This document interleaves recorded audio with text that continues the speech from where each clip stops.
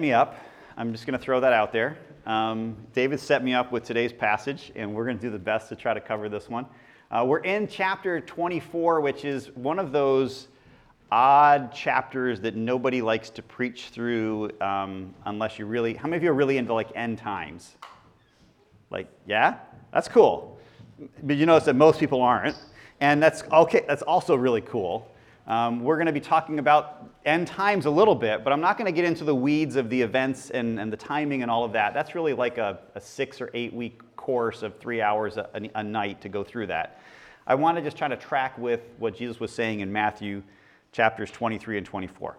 And at the end of chapter 23, Jesus makes a statement that he would come again. And at the beginning of chapter 24, he looks at the temple with his disciples and he said, all those stones that you see, the big temple, those massive blocks, there's going to come a day where not one of them is left on top of the other. So at the beginning of chapter 24, the disciples have some really good questions. They want to know, in Matthew 24:3, tell us, when will these things happen, and what is the sign of your coming and the end of the age? So they want to know, what is the sign, what can we be looking for to know that we're getting close to these things happening, and when is it going to happen? Now, they seem like reasonable requests, right? Well, from their question, first of all, I want you to realize that they perceive two separate events, possibly. The end of the age and the coming of Jesus being two separate things. The end times, we often refer to as eschatology, as the study of end times, or you might hear the word eschaton. That's from the Greek word that means like the end. Right? So you have this eschaton. So if you ever hear that phrase, you're like, what are they saying? You're saying end times. You're just trying to sound smart. Right? The second coming of Christ is referred to as the parousia. How many of you have heard of that phrase before? Parousia. It's the English way that we pronounce the Greek word that means coming. It makes you sound really intelligent when you use those words. So now you can go out there and go, oh, Sunday, we studied the parousia and the eschaton. And people be like, oh. Basically, we're talking about the end times and the second coming of Jesus. Now, if I was one of the disciples and I asked that question, I want a straight answer. Like, give me a timeline, give me an event, give me a date, give me something. I'm looking for, let me know when this is going to happen so I can put it on my calendar and be ready for it, right? Let's say you asked your friend or your spouse or your children, when are you going to, parents, you ask your kids, when are you going to get your room clean? And your child looks at you and says, well, there will come a day when the things on my floor will no longer be, and the things in my dresser will become the things in my drawer. But until that day, the things in my closet will remain on my bed. But watch for this sign. When you can no longer open the door, you will know that the end is close. I mean, if you're a kid, don't even try that, guys, okay? If you try that, I promise you it will not end well for you as kids. But if you ask your kids, when are you going to clean your room, you want a straight answer, right? If you're one of the disciples, you're like, Jesus, you just told us that some of these events are going to take place. When is it going to happen? You kind of want to know some times or some concrete dates where you can know what's going to be happening. But let me ask this question.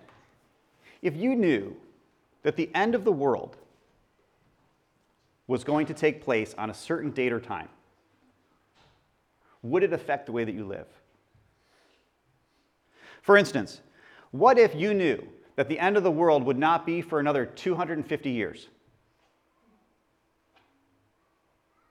Would it affect the way that you live today? What if you knew that the end of the world would be 2 weeks from now? Would it affect the way that you live?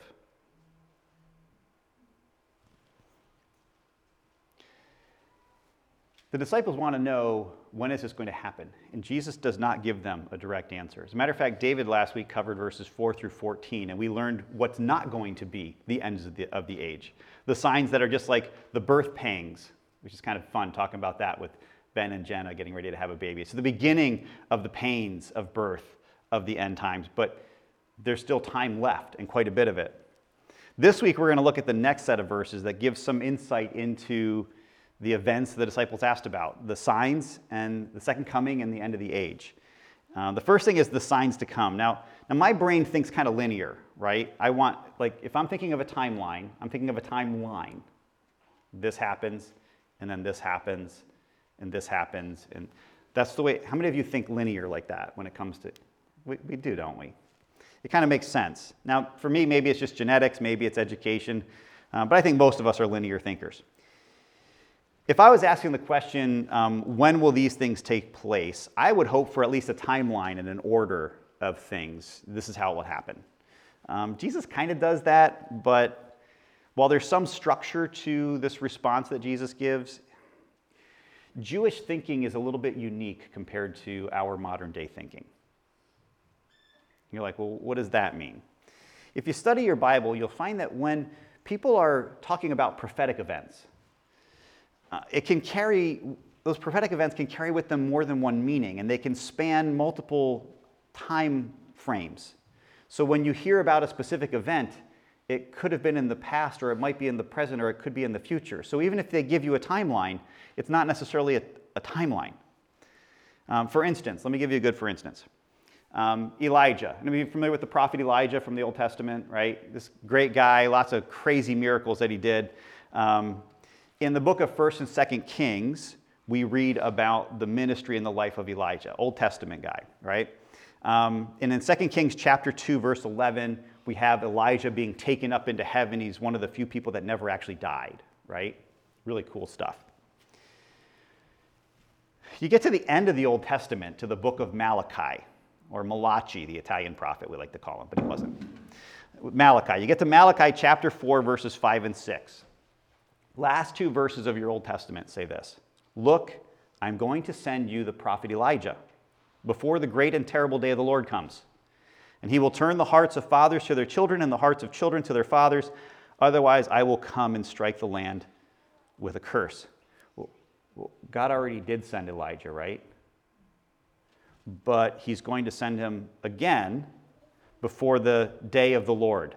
Fun one to study. It's the same thing, past, present, future. That's crazy. Multiple fulfillments of the day of the Lord. So then we get to the Gospel of Matthew, chapter 11, verses 13 and 14. "For all the prophets and the law prophesied until John, and if you're willing to accept it, he is the Elijah who is to come." You're like, oh. So Elijah came. Malachi said Elijah would come. Jesus is saying that John is the Elijah who was supposed to come. Okay. But then you get to Matthew 17 and it gets really confusing. We read this. "The disciples asked him, 'Why do some of the scribes say that Elijah must come first?'" They've heard this, right? "Elijah is coming and will restore everything," Jesus replied. "But I tell you, Elijah has already come, and they didn't recognize him. On the contrary, they did whatever they pleased to him, and in the same way, the Son of Man is going to suffer at their hands." And then the disciples understood that he had spoken to them about John the Baptist. So Jesus declared that John was Elijah, but he also said Elijah will come. John came, but Elijah will come. But Elijah also, he wasn't talking about Elijah coming back in the Old Testament. They understood that was John. So you have this past Elijah, you have a present Elijah, which was John the Baptist, and you have this future Elijah that has not yet shown up. And Jesus refers to all of them. And you're like, great. So if Jesus said, these things will happen when Elijah shows up, you'd be like, well, was that John? Was that the Elijah? Was it the one that's to come? So you don't always get this straight timeline in Hebrew thinking. And it's really important that you kind of grasp that as we're going through this, because we're going to talk about a sign that Jesus is going to give them, and there is a past, a present, and a future fulfillment of that sign. And for Jesus' disciples, they got it. When we try to just pin it down to one event, I promise you we're going to miss part of the picture. And so rather than try to decipher all of the end time events, I want to help you try to get a little bit of a glimpse into Hebrew thinking when it comes to prophecy. Just a glimpse, because I'm still like a baby in this, and it just blows my mind when I watch it unfold in front of me. So, signs of the end. Jesus says in Matthew chapter 24 that some things are going to take place, and some of them are past events that he's going to reference that are going to have present fulfillments as well as future fulfillments. meaning present fulfillments, meaning that they'll be probably fulfilled in the life of the disciples or the ones who are hearing, but then also a future ultimate fulfillment down the road. Verses 15 through 35 are this series of teaching. So let's read them together. And as we read it, keep in mind that you're going to be hearing about multiple timelines in here. So Matthew 24:15. When you see the abomination of desolation spoken of by the prophet Daniel standing in the holy place, let the reader understand. I just want to pause there for a second. First time I read that, I felt like so insignificant. Like, I don't understand. I'm supposed to understand this, and I don't understand. We'll get to that in a minute. But I don't know about you, but when I read that, let the reader understand, how many of you just understand completely what he means by abomination of desolation? Like, oh, yes, I got this, right? It's like, oh, did you have to put that phrase in there? But he did. So when you see the abomination of desolation spoken of by the prophet Daniel standing in the holy place, let the reader understand. Then those in Judea must flee to the mountains. A man on the housetop must not come down and get things out of his house. And a man in the field must not go back to get his coat. And woe to pregnant women and nursing mothers in those days. Oh, pray that your escape may not be in the winter or on a Sabbath.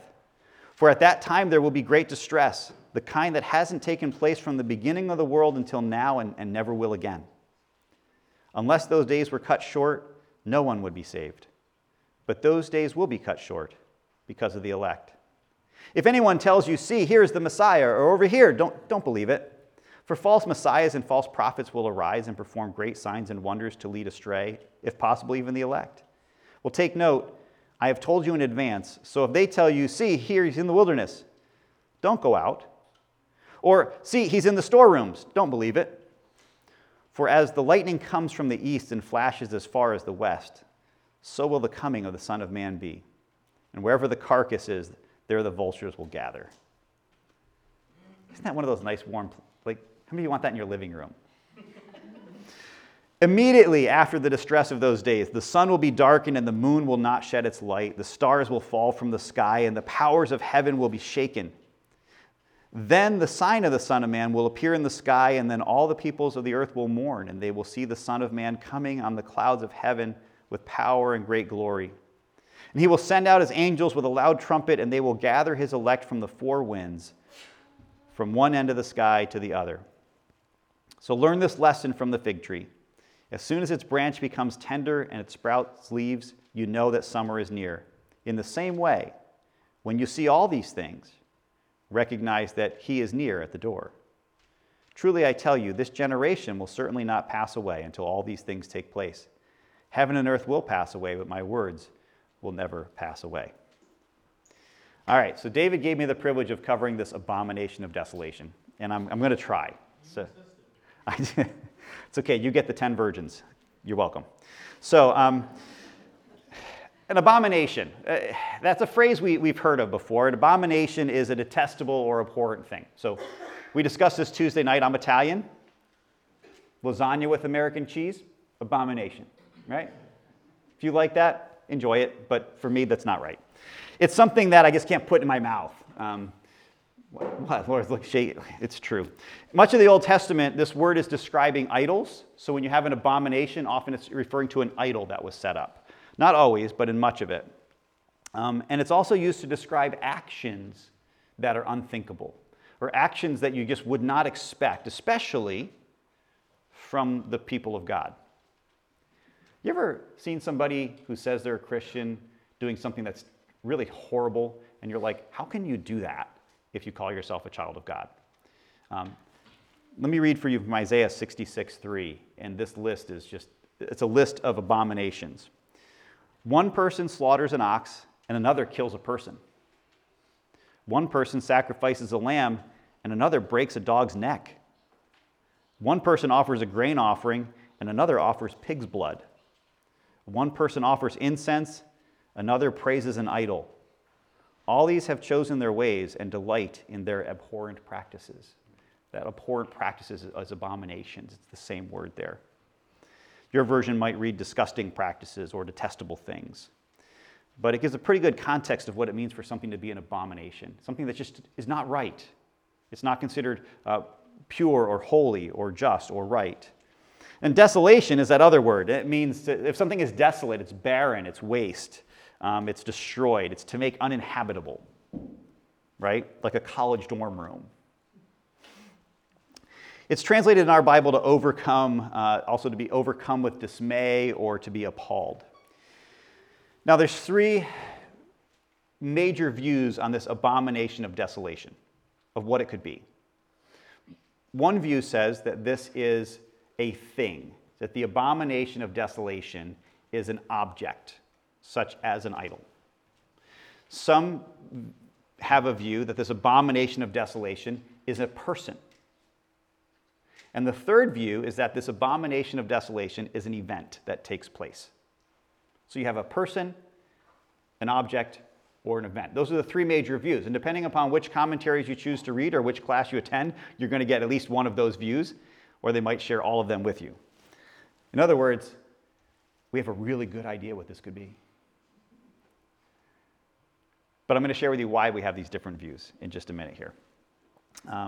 This phrase, abomination of desolation, is mentioned in the New Testament only in Matthew and Mark in this one passage. The only other place you have it is in the book of Daniel, and it's mentioned 3 times in the book of Daniel. So again, if you have your apps or if you have your Bible, get ready to flip over to the book of Daniel, chapter 9. Daniel has some visions. Daniel gets to see a glimpse of the future, and he doesn't understand a lot of what he sees, and he gets interpretation for some of it. Those visions speak of events where pagan rulers are going to do certain things. And there's stuff that's going to happen in the temple. And so Jesus referred to Daniel. He even mentioned Daniel. He said, when the abomination of desolation is established, like Daniel said, let the reader understand. So what we're going to do is we're going to go back to Daniel. So hopefully as readers we can understand a little bit what he was referencing, because he was a very specific reference going back to Daniel. The first one is Daniel chapter 9, verse 26. If you don't like end time stuff, this is probably not going to be your cup of tea. Just hang on. We'll get to some practical application at the end. But if you enjoy this kind of stuff, hopefully you'll see some of the connections here in Daniel. In Daniel 9, I'm going to start in verse 26. It says this: after those 62 weeks, the anointed one will be cut off and will have nothing. And the people of the coming ruler will destroy the city and the sanctuary.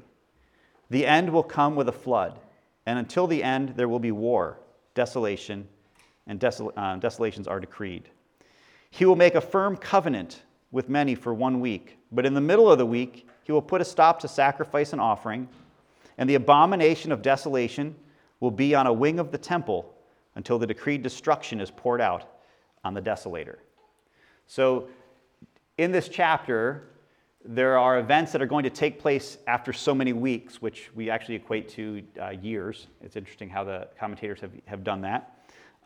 But at this one point, there's going to be somebody who is not the Messiah in the temple who is going to stop temple sacrifices and set up the abomination of desolation on a wing of the temple. Well, from this, we get the perspective that the abomination of desolation is an object. It's something that will be set up in a wing of the temple, on a wing of the temple. And that's where most people get that perspective of it being an object from. All right, so then Daniel has more dreams and more visions. You jump ahead to Daniel chapter 11. Daniel chapter 11 is about 2 kings, the king of the north and the king of the south, battling against each other. And the king of the south is going to keep attacking the king of the north and keep attacking the king of the north. And eventually, the king of the north is going to attack the king of the south and take him out. And in Daniel 11:31, it says this: his forces will rise up and desecrate the temple fortress. They will abolish the regular sacrifice and set up the abomination of desolation. Again, an object is... So you have this king of the north that's going to come down, desecrate the temple, abolish temple sacrifice, and set up the abomination of desolation. One chapter later, chapter 12, Daniel says this in verse 8. I heard but did not understand. Now, how many of you are feeling that right now? Right? I heard but did not understand. So I asked, my Lord, what will be the outcome of these things? And in verse 9 of chapter 12, he said, "Go on your way, Daniel, for the words are secret and sealed until the time of the end. Many will be purified, cleansed, and refined, but the wicked will act wickedly. And none of the wicked will understand, but those who have insight will understand. From the time the daily sacrifice is abolished and the abomination of desolation is set up, there will be 1,290 days. Happy is the one who waits for and reaches 1,335 days. But as for you, go on your way. You will rest, and then you will stand to receive your allotted inheritance at the end of the days." So basically, we have this third prediction of the abomination of desolation being set up, and Daniel's told it's not going to be in his lifetime. You will rest. That's the idiom for you will die, and then you will then get your reward at the end of the days, right, in the last days. Okay, so there you have it. Makes a lot of sense now, right? Let the reader understand. 3 very obscure prophecies. I'm sure it's much clearer now. Daniel was in exile when he wrote these things. He was taken by the Babylonians.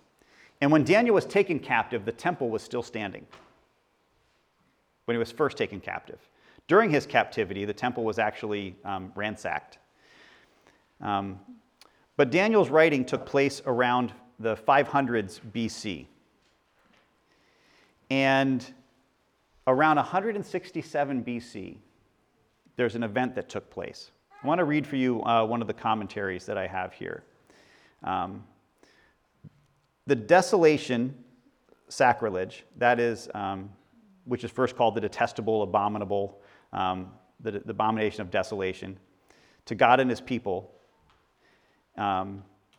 This phrase is drawn from Daniel 9, 11, and 12, where it commonly is understood as a prediction of Antiochus IV, or Antiochus Epiphanes, the Syrian king who in 167 BC slaughtered a pig on the altar of burnt offerings and erected an idol of Olympian Zeus on the altar in the temple.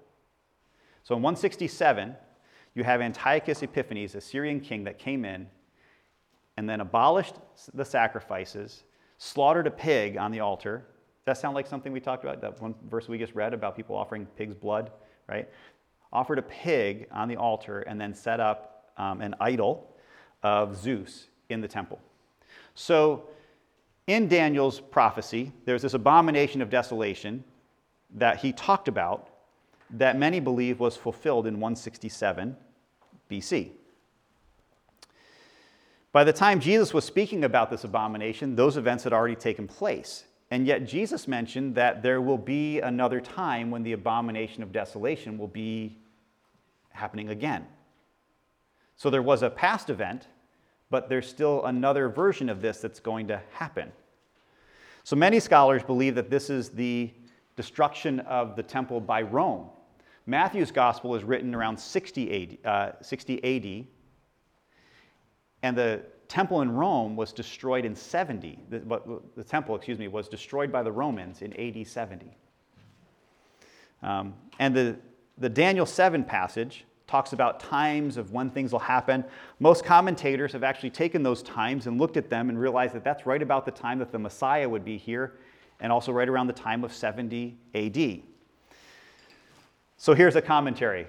Everybody agrees that this prediction is predicting the destruction of the temple. In a sense, the sacrilege would have occurred when the zealots went into the most holy place, and the zealots were people who were trying to, Simon was a zealot, people who were trying to take back what was God's. They went to the most holy place, and when the Romans leveled the temple and its sanctuary, Nolan describes the event as the temple lay in flames, and the Roman army brought their standards into the temple court opposite the eastern gate, made sacrifices to their gods, and declared Titus imperator. So they claimed this Roman person to be a god, and they offered sacrifices to their gods in this temple, in the temple.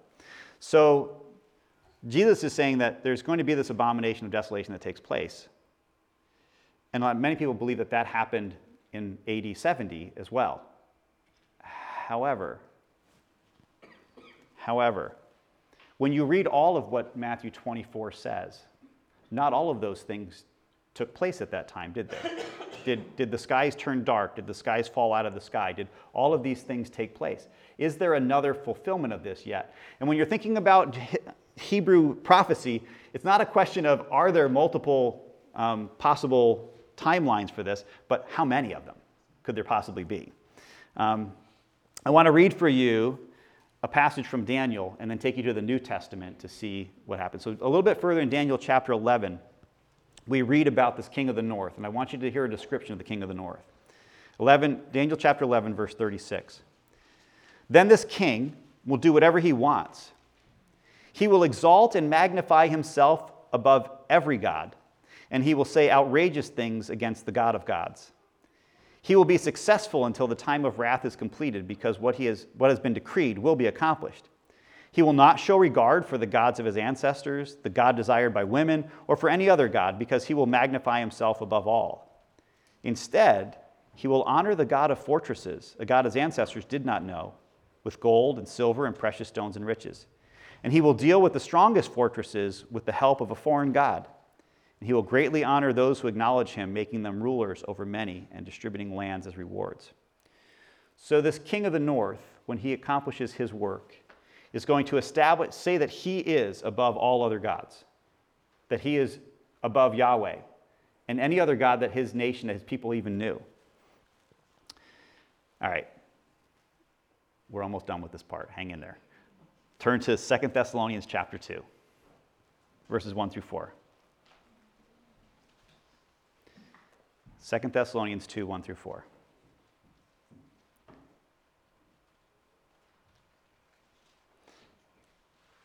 The Apostle Paul shares signs of the ends of the age, or the day of the Lord, which is another, by the way, great past, present, future thing to chase down, as I've already mentioned. 2 Thessalonians 2, 1 through 4 says this. Now concerning the coming of our Lord Jesus Christ, which is again what the disciples were asking about, and our being gathered to him, we ask you, brothers and sisters, not to be easily upset or troubled, either by a prophecy or by a message or by a letter supposedly from us, alleging that the day of the Lord has come. Don't let anyone deceive you in this way. I want to pause there just for a second. There were teachings that because of what took place in Rome, that the day of the Lord had come. So Paul is saying, listen, if you hear this, don't be dismayed. For that day will not come unless the apostasy comes first and the man of lawlessness is revealed, the man doomed to destruction. He opposes and exalts himself above every so-called God or object of worship, so that he sits in God's temple proclaiming that he himself is God. This is where you get the person and the event of the abomination of desolation being one of those understandings of what it could be. These things won't happen until that person, that king of the north person who declares himself above all other gods, sits in the temple and says, I am God, and I am the only God, and I am above all other gods. That's when this will start to happen. So you have an event, a person, an object, you have a past, you had a present in their day, you have a future fulfillment of this, and your brain just goes, and Matthew says, yeah, let the reader understand. I think we're meant to understand some things about this, that there is a day coming where there will be such opposition to God that it will be unmistakable when it happens, that you won't miss it when it happens. Paul and Daniel both seem to point to this one future fulfillment that has yet to take place when this man of lawlessness sits in the temple. So when we read Matthew 24:15 and we read, so when you see the abomination of desolation spoken of by the prophet Daniel standing in the holy place, we should recognize that there is a past event that the reader should know about, let the reader understand. That there's a coming event that the disciples will see in their generation and in their day when Rome comes. And there's also a future fulfillment of this that Paul even mentioned in his letter to the Thessalonians about a day that will be down the road at the last day, at the end of the ages, at the end of the age. So just like Elijah came, and will come, you have this abomination of desolation had come, is coming, and will come. And the struggle is very real on trying to figure out like how many of these things take place. You read about things in this passage about it'll be a trouble like nobody else has ever seen. And for that reason, many people have taken events like, well, let's just take Hitler. Remember, this is the Jewish nation we're talking about. I don't think that there was another nation that ever did to the Jews what Hitler did. But that doesn't make him the lawless man, necessarily, right? And people have been trying to pinpoint, who is this man of lawlessness, who is this? That's really not the point of these chapters for us today. We should be looking for signs, and it's good to study the scriptures. But David reminded us that people have been trying to point out who is the Antichrist, or when is the end of the age, when is this end, and when is the end going to come, and they've missed, and that's intentional. So hopefully this little bit of Hebrew mindset is helpful to you, and I didn't just make things muddier for you, and hopefully I didn't just bore you to tears with that. But when we read Scripture and we read prophecy, you have to understand that in the Hebrew mindset, it's not always just a single event. Often it has with it many different fulfillments throughout time. And ultimately, there's usually that ultimate fulfillment. For instance, the last days, there is the last day. There will be the abomination. So there will be the Elijah that will come. So rather than predict the times, we're going to spend the remainder of our time quickly going through just some application, I think, from this chapter on what we should be looking for today. So in Matthew 24, 15 through 22, it said this: "When you see the abomination of desolation spoken of by the prophet Daniel standing in the holy place," let the reader understand, "then those in Judea must flee to the mountains. A man on the housetops must not come down and get things out of his house. A man in the field must not go back to get his coat. Woe to pregnant women and nursing mothers in those days. Pray that your escape may not be in winter or on a Sabbath. For at that time there will be great distress, the kind that hasn't taken place from the beginning of the world until now and never will again. And unless those days were cut short, no one would be saved. But those days will be cut short because of the elect." So when these events take place, those that are in Judea are to flee to the mountains. The mountains are the safe place for them. The safe place won't be inside a walled city. It won't be in the city where the temple is. The safe place will be up in the mountains. And whether this is talking about the conquest of Rome or referring to the very last days, we have to realize that this will be a time like no other, where people will have to flee for their lives. It's interesting that he says, pray that it won't be in winter. Can you imagine fleeing your home without a vehicle to go into the mountains in the wintertime? Or on a Sabbath. Now, why would that be important? Well, they still wanted to honor God in the Sabbath. Matter of fact, they actually started looking at this and saying, okay, but if there's a time of distress, we have permission to break the Sabbath. They actually started establishing laws like that. If it's a Sabbath, you can only go a Sabbath day's journey. What if you have to flee and you can only go so far without dishonoring God? Now you have to choose, do I dishonor God or save my life? Oh, pray that it's not on a Sabbath, is what he says. But I love the fact that there's this thread of hope. And David talked about the thread of hope when we started chapter 23. If these times weren't cut short, he says, then there'd be nobody left. But they will be cut short so that there will be a remnant. There will be a people that God will preserve on this earth, a remnant. And God has always had a remnant, a people that he preserves. Even when he's bringing judgment on the nation, he's always spared some so that there would be a people for his possession. So then we get to this Parousia, which means what? What does Parousia mean? Coming, right? And in Matthew 24, 23, if anyone tells you, see, here's the Messiah, or over here, don't believe it. False messiahs and false prophets will arise. He says, I've told you in advance. In verse 27, for as the lightning comes from the east and flashes as far west, so will the coming of the Son of Man be. And then wherever the carcass is, there the vultures will gather. This passage talks about the return of Jesus, which will be at the end of the age. And there will be many false reports, but that day will come and it will be sudden. And I don't think we'll be able to miss it because of the description we have. 2 Peter 3, verse 10 says, but the day of the Lord will come like a thief, and on that day the heavens will pass away with a loud noise. The elements will burn and be dissolved in the earth, and all the works in it will be disclosed. Jesus said he would return, but he didn't give us the exact time. He also said it would be without much notice, like lightning. It will come at the appointed time, and it will be visible. It will be something you will not miss, just like lightning lights up the sky from one end to the other. So Jesus really did answer what the signs would be like of the coming. It'll be sudden. It'll be instant. You'll know it when it gets there. And there'll be certain things that will take place, the abomination of desolation, some other stuff that will take place. But also in 2 Peter, we read this: "Dear friends, don't overlook this one fact." You say, well, how come these things haven't happened? With the Lord, one day is like 1,000 years, and 1,000 years like one day. The Lord does not delay his promise, as some understand delay, but is patient with you, not wanting any to perish, but all to come to repentance. I believe there's an encouragement in this passage.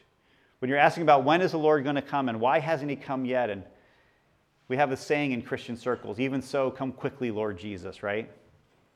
Because we would look forward to the day when we don't have to struggle with sin and the problems of this world.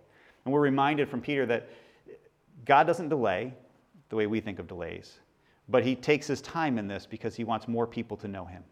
He wants more people to have a chance to hear the good news of Jesus and to respond. That means that if you and I remain on this earth, that God's given us one more day to be his ambassadors. He's given us one more opportunity to make sure that the people around us get a chance to hear about him. So the hope for us is not to be thinking about, oh, is he going to come back? When is he going to come back? But he hasn't come back yet. And since he hasn't come back, I still have something I need to be doing here because he wants people to come to know him. And so I need to be faithful to share him with others until he comes back. So then we're told to watch for the signs in Matthew 24. Learn from the fig tree. Fig tree is an interesting tree. I did a little bit of studying on it. It starts with its buds in the late spring, and then it sits like dormant, like nothing really happens until the end of the season, and all of a sudden it's almost like you've got your phone on time lapse, like, and just immediately the fruit just grows so fast at the end of the season. But you know when it buds that you're hitting summer. He's saying, listen, you'll know when you see these signs that the end is near. The phrase that's tough in this one is this generation. This generation, these will not pass until all these things take place. Well, the disciples are gone a couple of thousand years ago, and the end hasn't come. So now we're wrestling with what does this generation mean? It could mean that this generation, the disciples, would see some of these events that were talked about, like the abomination of desolation set up being the destruction of Rome, but they wouldn't see the ultimate fulfillment of it. It could mean this generation being a new generation, a new people who have their faith in Christ, that people group would not cease to be on the earth until the fulfillment of all things. Two different views that people have on that. So I want to put those out there for you to chew on. Watch for the signs, but they shouldn't be a distraction, but a constant reminder that he's coming back. So that brings us to the when. When will these things take place? Matthew 24:36. Concerning the day and the hour, nobody knows. Neither the angels in heaven nor the Son, except the Father alone. And of course, like I said, David gave us some examples last week. But here's the thought about people who want to predict when Jesus is going to return. If the Father didn't even tell the Son,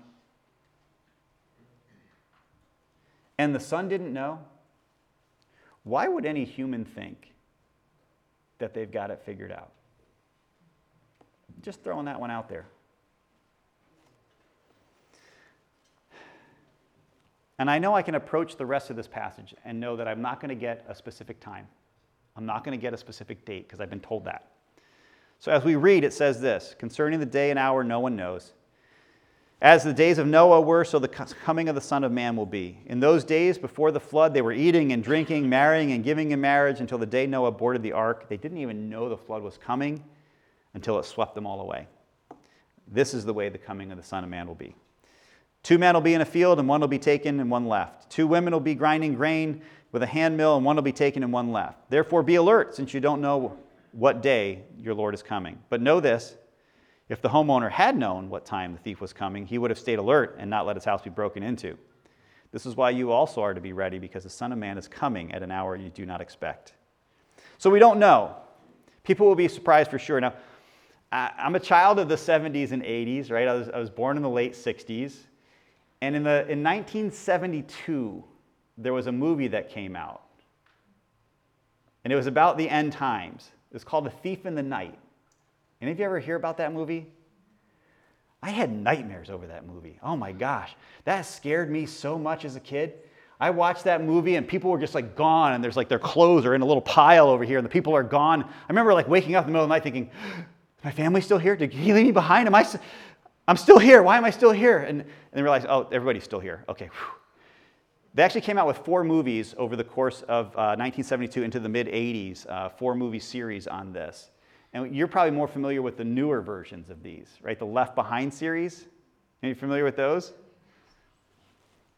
So this fascination with the end times and what it's going to be like is nothing that's new. I was so scared as a kid. I don't recommend showing those to kids that are, like under 14 or 16, because it'll freak them out. But when he says be ready, he's not saying have your bags packed, because you're not going to take anything with you that's going to matter. He's not saying that you should be like they were on the Passover, where they have their coats on and their staff ready, because it's not like that with the Passover. So what does being ready mean?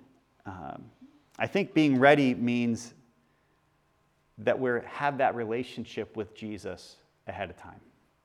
There are people who will spend their lives saying, well, at some point, I'll give my life to Jesus. I get a glass of water, please. At some point, I'll give my life to Jesus. At some point, I'll be done living the way that I am, and I'll live for God. Thank you.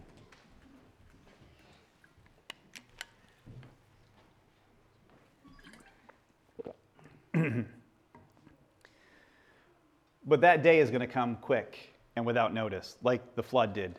And you won't have that opportunity. And so I think that being ready means knowing Jesus as your Lord and Savior. It means having that personal relationship with our Father, so that when He comes, you're ready. You're ready for that day. So if you've been a procrastinator in saying, I'll live the way that I want now and someday I'll get right with God, this passage is saying, don't do that.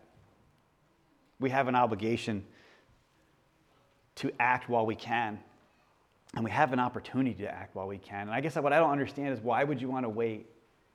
Knowing what God has been in my life, why would you want to wait for that in your life when you can have that relationship and that connection with your Father starting today?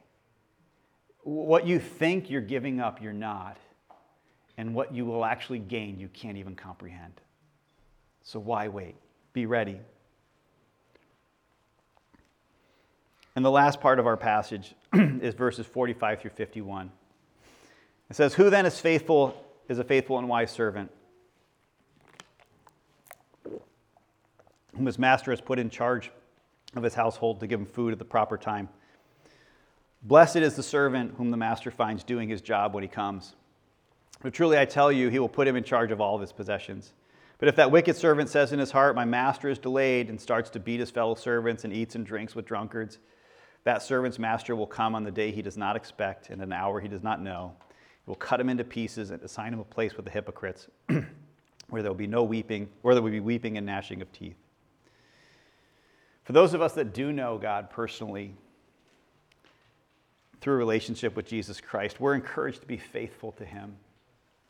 You notice that in the previous passage, Jesus said, listen, if the person who knew the thief was coming, if he knew what hour the thief was going to come, he'd be ready for it. Do you think there's a reason why Jesus didn't give them an exact day and time? And then he goes on to say, listen, if you just think that you don't need to do stuff for God because He's been delayed, you're really messing it up. So let me ask you this question.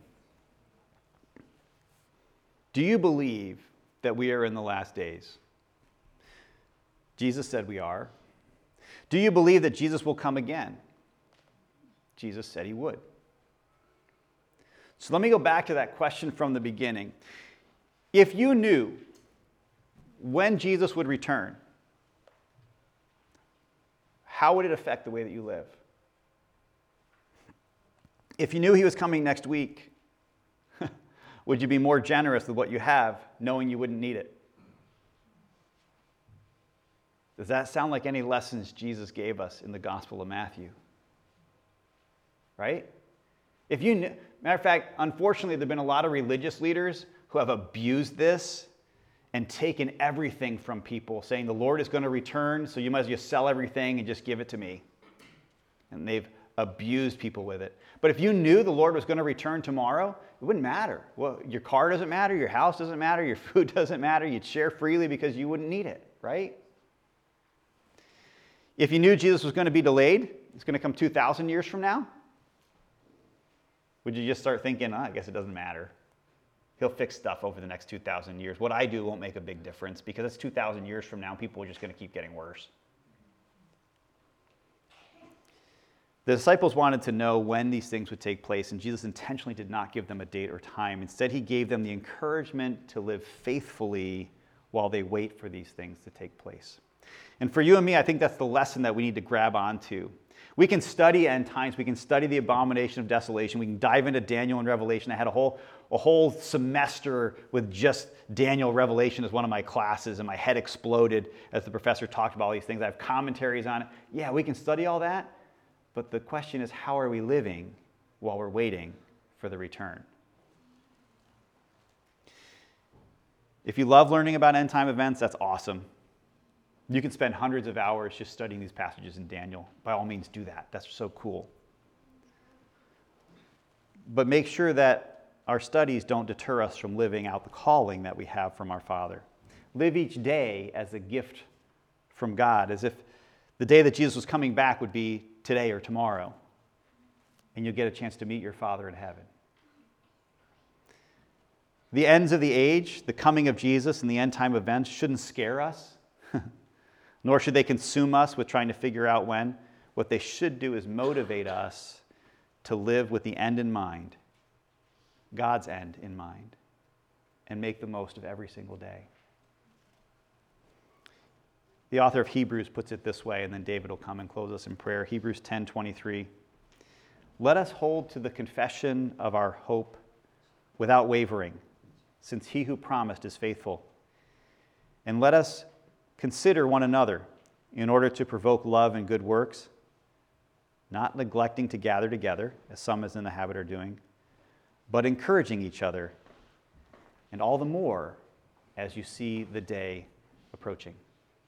Let us consider how we can encourage one another to live for God as lights in the world around us, and even more as we see that day approaching, so we can stand before our Father and be pleased with the life that we've lived for him.